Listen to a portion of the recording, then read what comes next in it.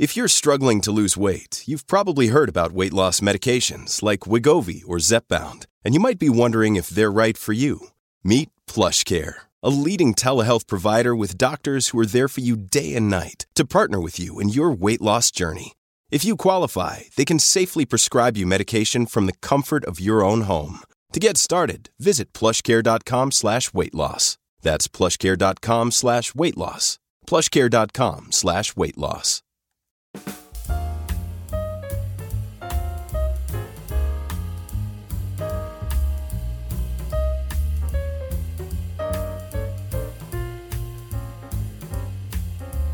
We're here today with the co-creator of HBO's Winning Time, The Rise of the Lakers Dynasty, Mr. Max Borenstein.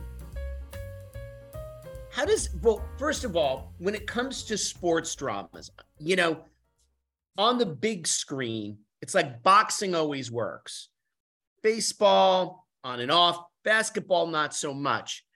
But how is it in television? Was this a hard show to get through, get into development?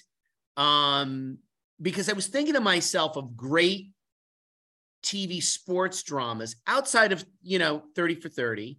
Mm-hmm. And I'm thinking, well, what was there? It was Dan Fogelman's Pitch. Well, it's Friday Night Lights, Friday Night Lights. Which is terrific, but Friday has the advantage. Yeah. It has the advantage of football, and football has the advantage of helmets. And helmets have the advantage of very elegantly allowing you to substitute great stunt and sports people in exchange for your great actors. So you can shoot an absolutely professional looking football sequence, which also, because of the nature of football, is more digestible in terms of a play. The play ends, another play, the play ends.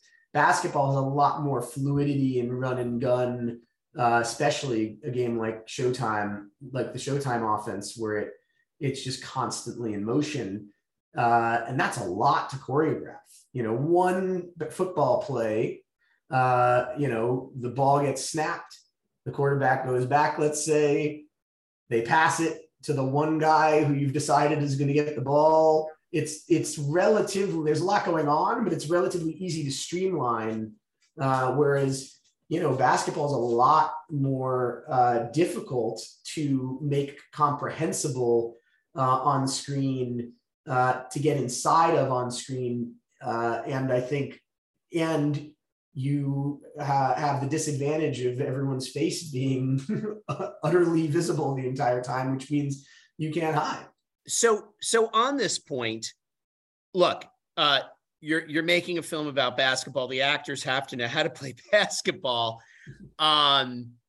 Did you splice footage, like real footage, with the actors? Well, we didn't have any access to real footage of the NBA, and honestly, it would have been very difficult to do. What we did do is, we obviously, it's really like making an action movie, and so we're able to splice. We have our basketball doubles doing performing incredibly, and then we have the actual actors performing the same stunts, the same motions, and we're intercutting between those as seamlessly as possible to try to create the illusion that the combo is as great as Magic Johnson, as great as Kareem Abdul-Jabbar, and as specifically themselves, because they play in such a unique style.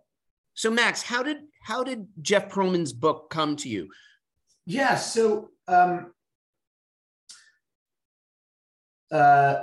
Jim Hecht, who is a Angelino and a big Laker fan, like myself, had optioned the book Showtime something on the order of 12 years ago, whenever it came out, and was passionate about the idea of seeing if he could turn it into some kind of television series. I think he had in mind at the time a limited series, and he was pounding the pavement for years, trying to convince people that this was something that was a viable idea. he found his way through Kevin Messick, Adam McKay's producing partner, to Adam, who's a huge basketball fan. And they brought it to HBO and were looking for a showrunner and a writer to create it. And kind of crack the code on how to do it. And I had a relationship with HBO at that point and had been working with them on a few different things.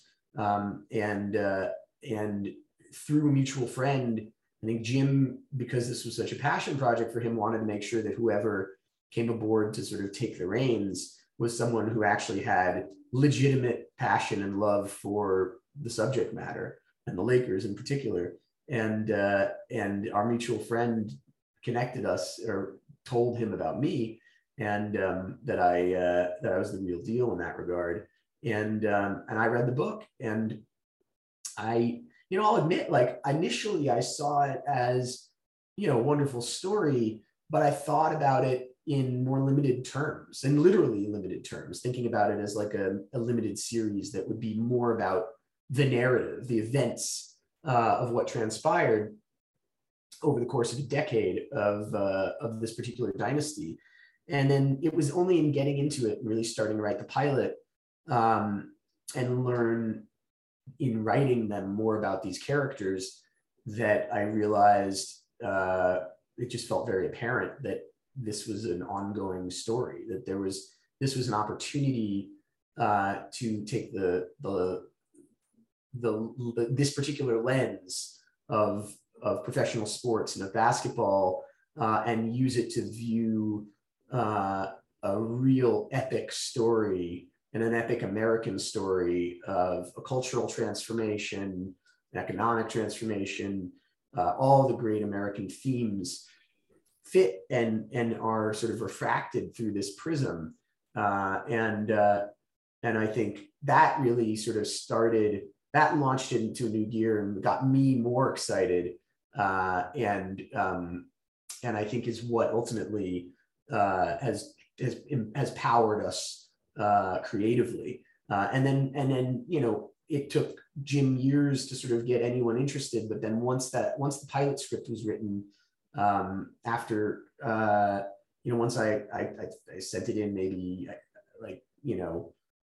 on a weekend, and that weekend I think I heard McKay was attached as a producer, and there was always the hope that maybe he would direct the pilot, but that was not by any means guaranteed. And got the call that he was just really passionate about it and wanted to do it, and things moved really What was the resistance to this? Because, well, I don't know that there was it's like everything, I don't know that it's so much resistance, because it's such a great story. I think it's like some of it is just, it's never been done. No one's ever done on a few levels, actually. I pinch myself all the time, grateful that we're the first to do a thing like this, that no one else has taken a dynasty story about any sports team that's real and really given it the treatment of an ongoing drama. That just hasn't happened.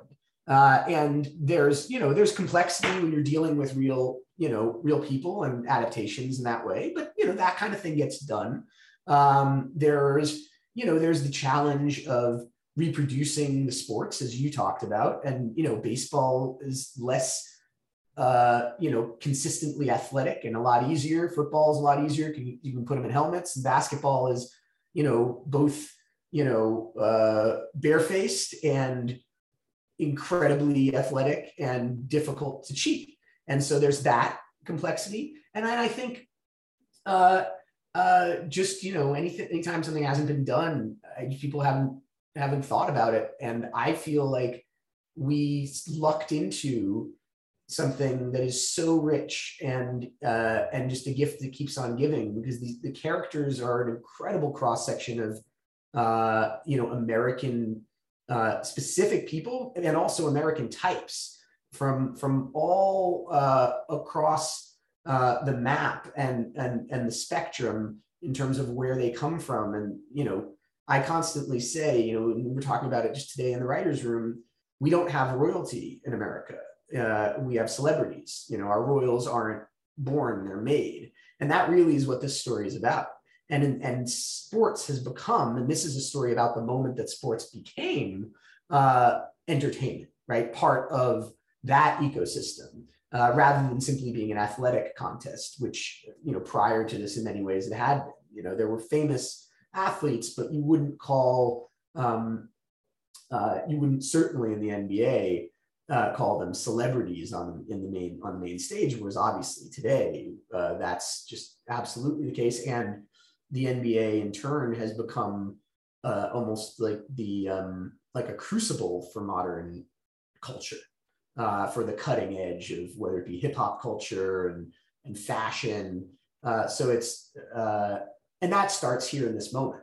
So it really becomes a story of so many things. And it's also a story of, a moment where gender politics were shifting, a moment where racial politics were shifting. And it's really this incredible lens onto so much of the American story that I look at it as being, a great American novel kind of show, which tend to be my favorite shows, because it's something where you can get really specific and really nuanced, and at the same time have this sort of grandiosity and the scope to it, where there's the IP, as it were, has this inherent excitement to it, because I want to see those moments of transformation of how we got from there to where we are now. And this show, I think at its best is able to operate on all those levels and deliver you emotional moments for characters, as well as sort of, goosebump moments as sort of like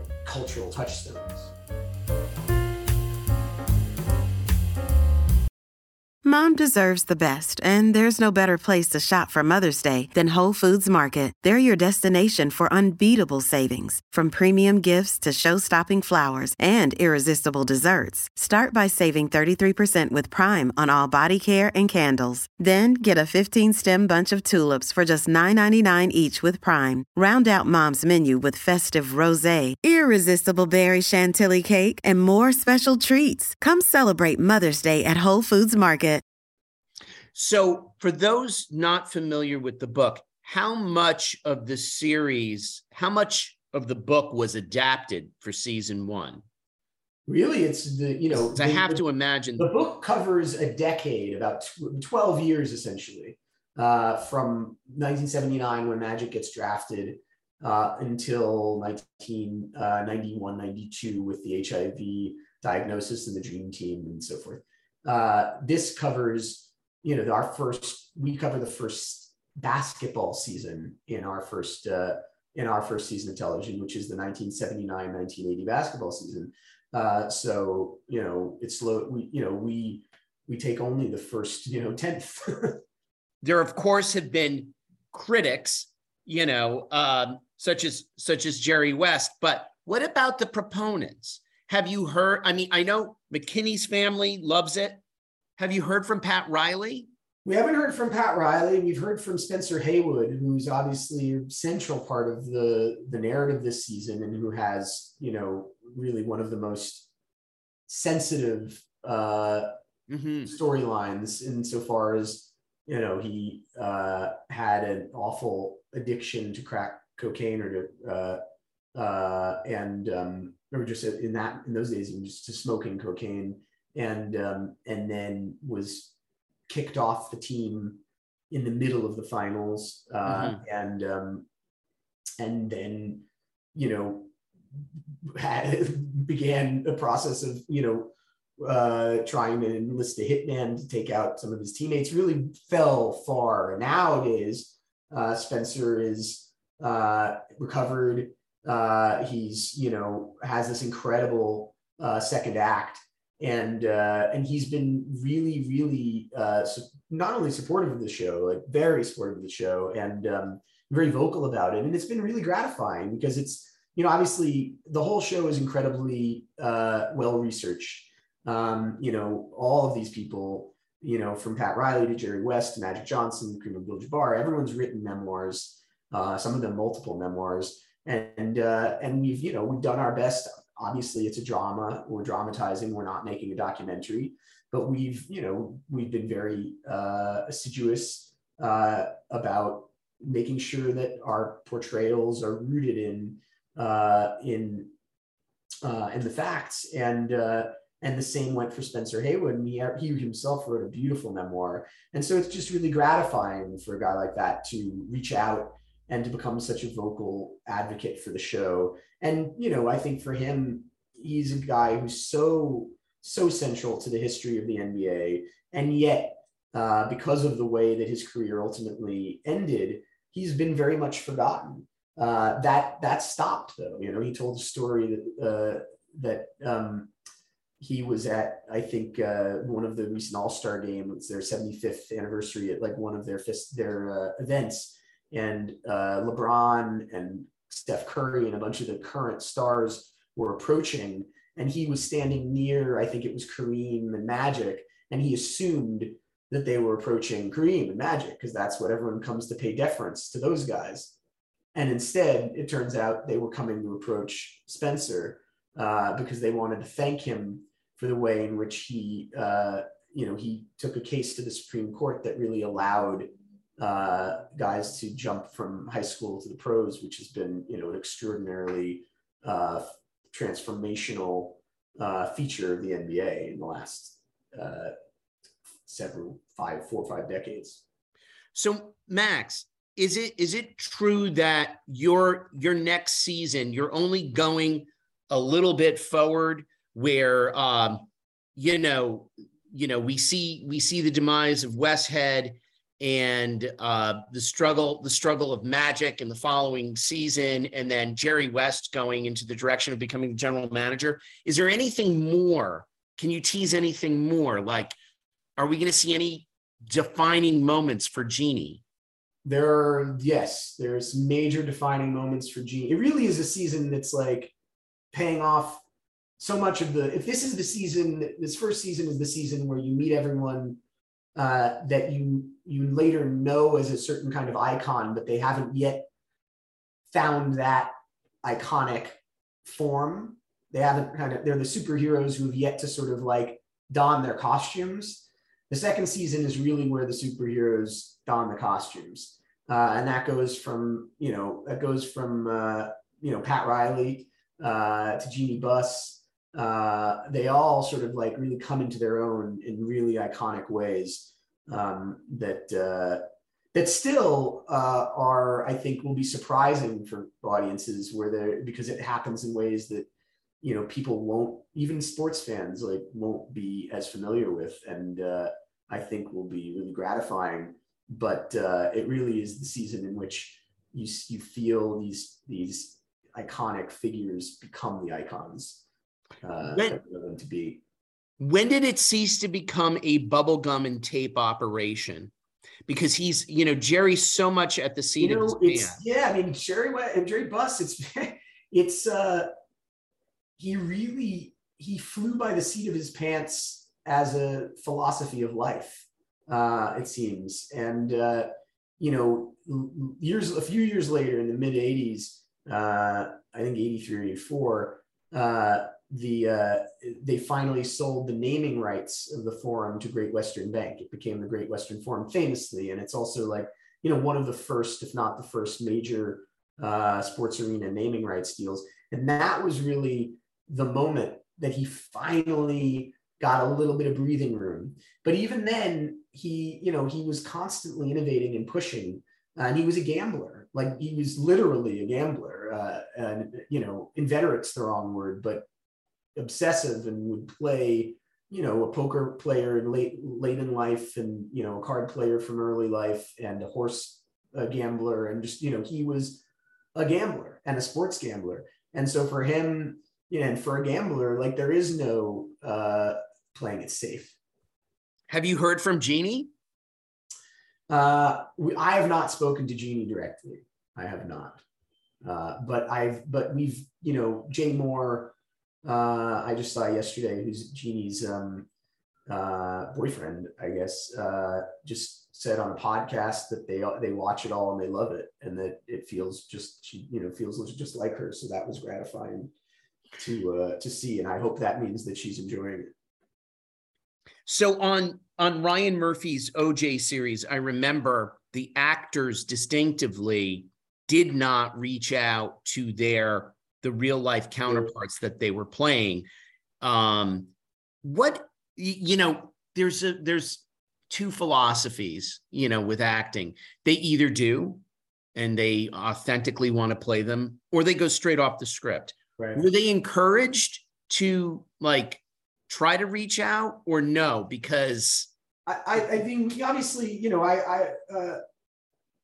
we certainly, they weren't either encouraged nor discouraged. I think HBO, gave some certain parameters in terms of obviously we're not getting anyone's rights. We're making this based on, the facts. And, but, people were, and many of the actors did forge relationships. Wood Harris, who plays Spencer Haywood, became very close to him. Jim Chones, who's portrayed in the show, is a huge fan of the show, and is the actor portraying him became very close to him. And so people were, certainly it was up to them. And I think every actor kind of has a different philosophy, as you say, about it, because it would be an odd thing to have a show made about your own life, I imagine. And it's also it's a balance of a responsibility to the person you're portraying, and responsibility to the story you're telling for actors. So, it's really, each of them takes it very seriously.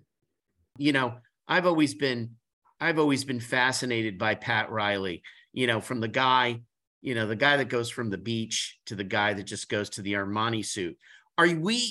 Do you have a plan in place to go beyond season 2? Will we actually see him go to the Knicks?